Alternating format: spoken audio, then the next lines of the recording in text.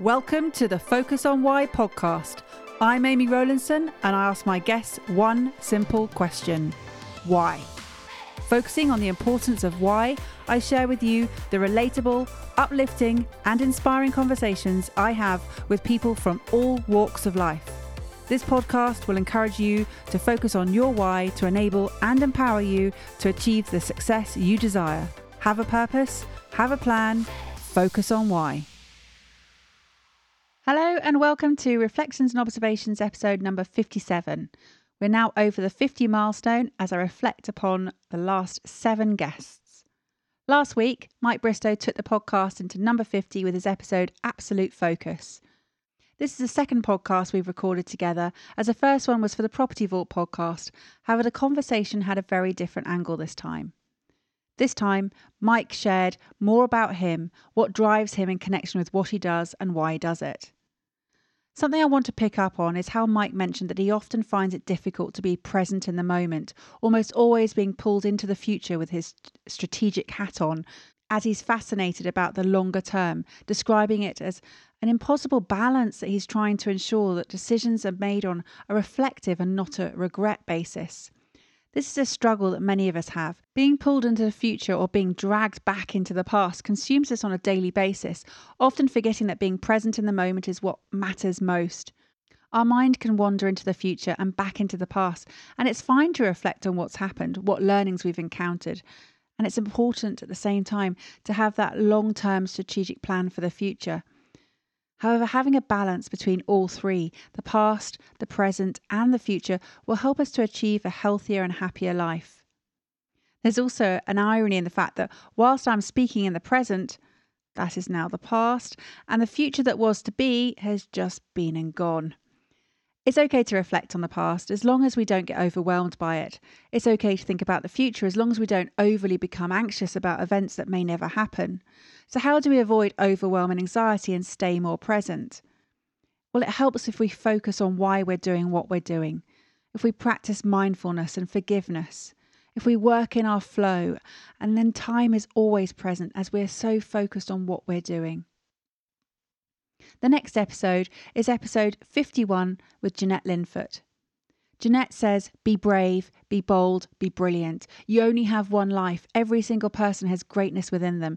No regrets. Go all out and really push yourself beyond what you think you're capable of, because that's where the magic happens. Jeanette is on a mission to live the best life and be the best version of herself.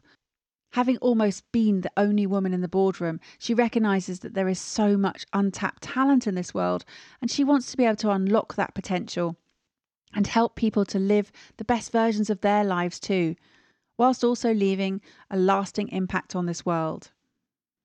One word I observed that Jeanette used multiple times in a conversation, 13 times in fact, was the word impact. And I asked her, why was impact so important and what is it she was trying to achieve? And she said there are 2 angles. One is from around her family, the legacy that she wants to leave from a personal perspective. She wants to leave a lasting legacy that for generations to come. And then there's the wider impact. She said she was fascinated by the potential of others. She knows that she wants to make progress and she wants to ensure that she doesn't waste a moment of her time on this earth, and the impact will bring her the most joy. So how do we make an impact and why is it important? I referred to a quote from Mahatma Gandhi in my Reflections episode number 35. As a single person, we can make a difference and an impact. Gandhi said that what we see in the world is simply a reflection of what is unseen inside ourselves. Every one of us has the power to affect change. First, we need to self-reflect and challenge ourselves to be selfless and be motivated to help others. This is what Jeanette is doing now. She's got to the point in her life where she can now look outwards and make that impact that she speaks of. She talks of her family, and then she talks of a much bigger family, the wider community. When making an impact, we need to learn about patience, joy, self-confidence, because it takes time, and to make an impact takes time, and it's hard work. It requires effort. Everyone goes to the gym, and when we come back, we look in the mirror and there's no visible results right there and then. But we know that if we stick with it over time, we're going to get the results. It doesn't happen immediate. And this is the same with impact. consistency will take us there. It's a consistency that gets us into shape. It's a consistency of our daily events that makes the impact.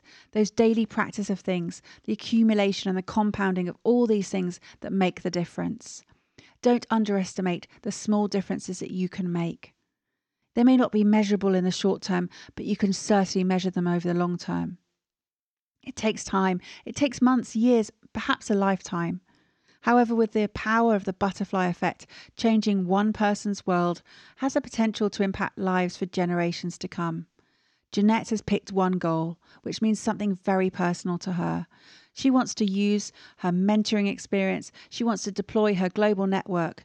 She talks about the books and podcasts that have inspired her to do all of this. We are all unique, she says. We are so busy comparing ourselves to other people that we often forget that we can bring a different set of experiences, knowledge and perspectives to the world. This is what inspires Jeanette. Jeanette wants to empower and unlock this untapped potential by connecting and budging up brilliant female entrepreneurs in the Western world with those in the developing countries to make an impact on the ground. Again, it goes back to how many people we have the time to reach on a level that will make that true impact. Remember, I talked about the troop in the last Reflections episode. If we look after those people that we know, if we treat them well, if we're present for them and we care for them, in turn, they respect us and they will look after those they know and have the time to nurture and to love. We can't have meaningful relationships with everybody. So if we focus on that small group and have an impact on them, they in turn will have an impact of others. What you do on a daily basis will have a massive impact. Episode 52, Reevaluate Everything with Niall Scott. Reevaluate is the key word in this conversation. Niall said he considered himself unemployable, and in an ironic sense, that also meant that he didn't know how to even employ himself and be the entrepreneur that he desired to be. He didn't know what he wanted, but he just knew that he was not destined to work for others.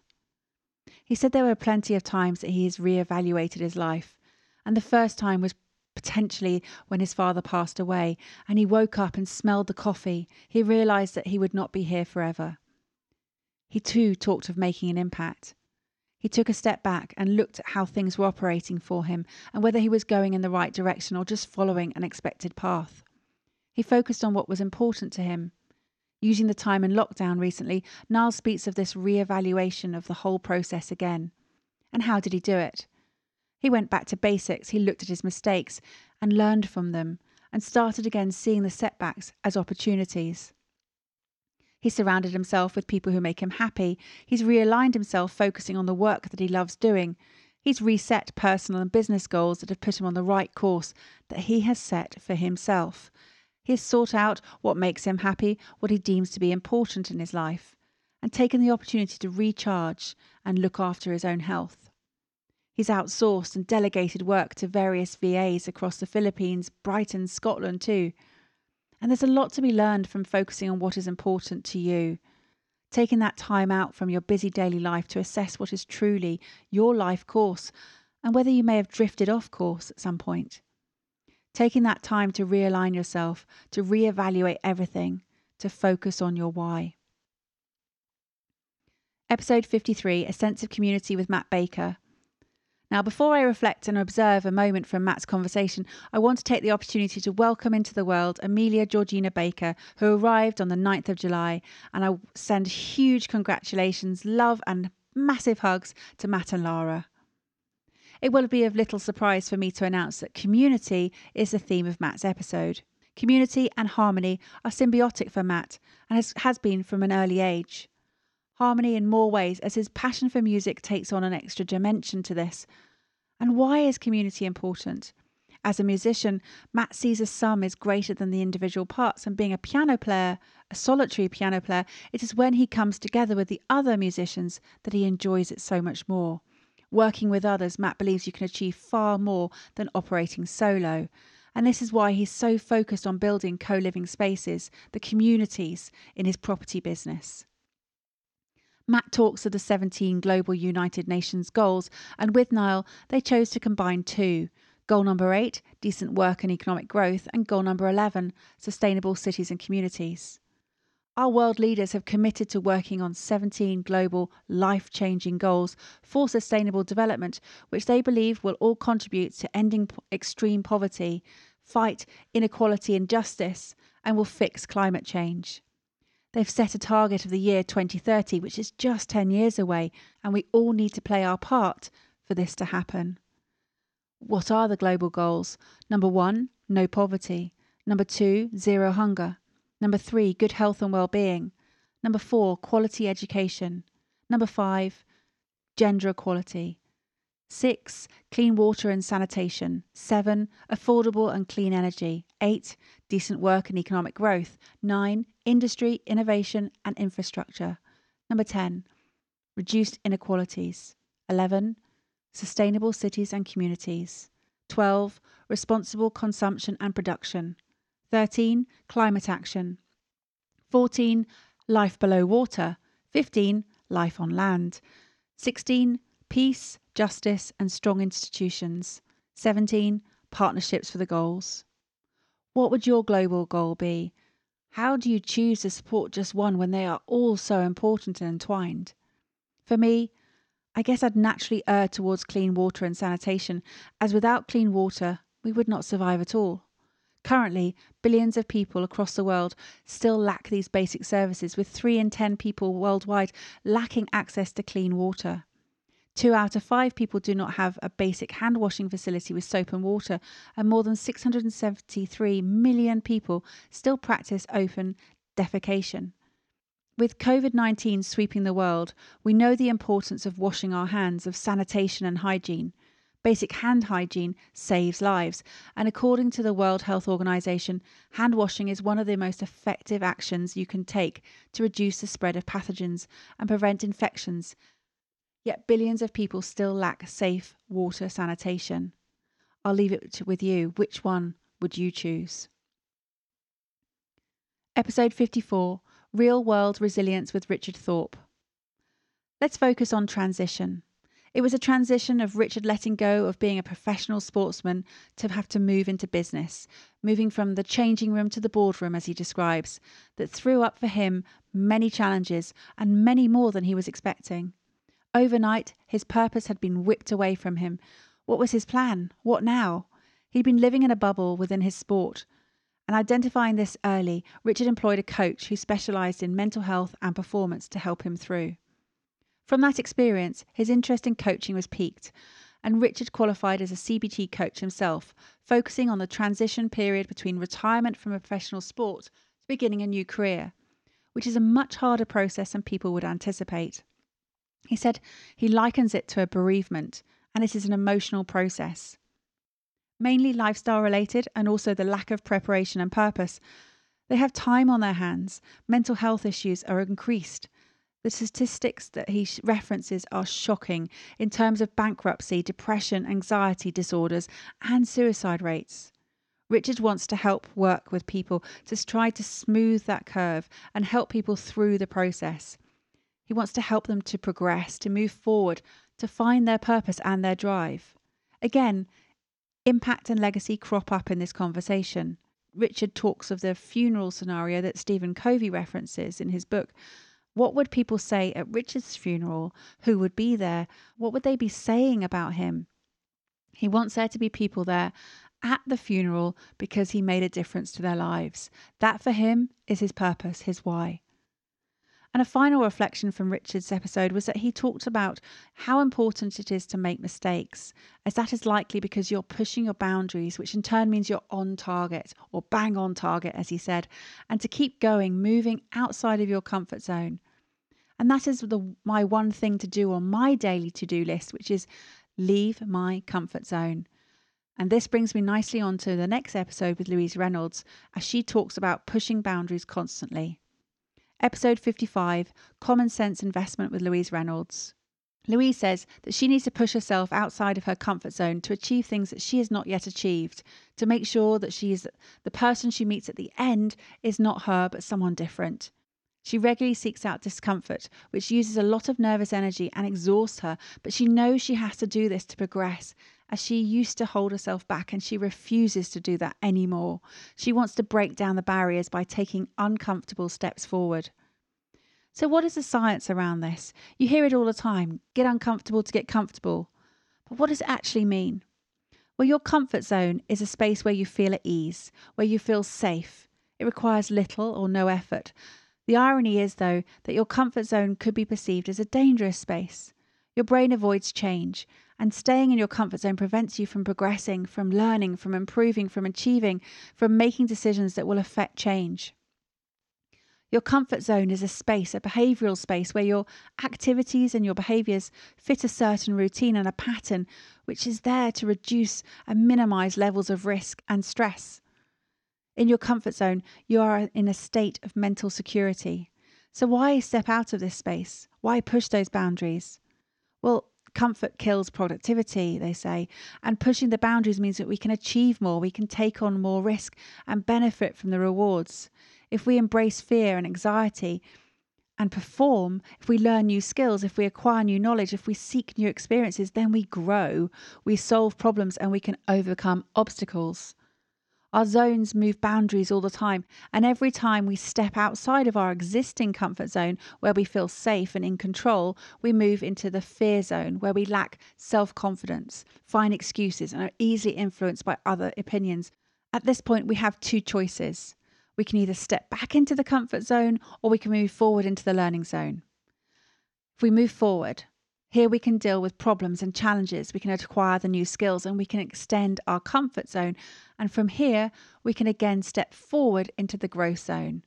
And that is where we find our purpose. That is where we conquer our objectives, where we can set our new goals, and where we can live our dreams. Outside the comfort zone is indeed where the magic happens. But how do we get there? Louise says, small steps forward. The changes, as I said earlier, they're not visible overnight, but over time you'll notice the compound effect and you will reap the benefits. Information and knowledge is power. The more you know and apply, the less daunting things will appear and less fearful you will be. Have a plan. Write down your goals and how you're going to achieve them, breaking them down into monthly, weekly, and daily actions. Keep positive, keep pushing, keep expanding and seeking out challenges. Look for new challenges that you've never imagined you would or could achieve. I keep a journal and have done it for 1,325 days consecutively now. Why? Well, my journal shows me my comfort zone. It shows my fear zone, my learning zone, and my growth zone. I can see where I was, where I am, and where I am going on a daily basis. It keeps me on course and accountable. It shows me in black and white what I thought was possible, what I thought wasn't possible, and what is actually possible. When I started journaling, I wrote down my goals, what I was grateful for, and what I felt in the moment. Reflecting on those goals now, one could perceive them as being small goals. However, at the time, that was as big as I thought I could dream.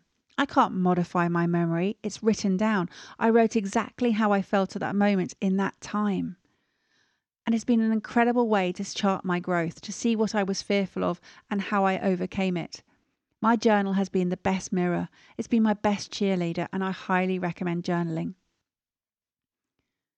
Episode 56, The Canary Concept with Melissa Curran. In this reflection, how could I not talk about canaries? Melissa's canary concept is about improving mental health and well-being, combining the psychological aspects and emotional intelligence of leader characteristics with mental health awareness. She said canaries only sing in good environments and that they are there for the safety of others. I wanted to find out a bit more about what canaries do and how we've used canaries in our history. Now, canaries are not social birds. They lack the need to have interaction with other birds or humans, but that is not what Melissa is using the canary concept to reflect. Canaries were used in mines because they were good early detectors of carbon monoxide, because they were more vulnerable to airborne poisons. And this is because they need immense quantities of oxygen to enable them to fly to the heights that would make humans altitude sick. Miners would then have sufficient warning to evacuate should a canary start to show symptoms of breathing difficulty, and it would become agitated. And if there were dangerous levels, well, unfortunately, as we know, the poor canary would just drop dead. So why does Melissa use the canary concept in her work? She likens it to people calling in sick due to depression or anxiety.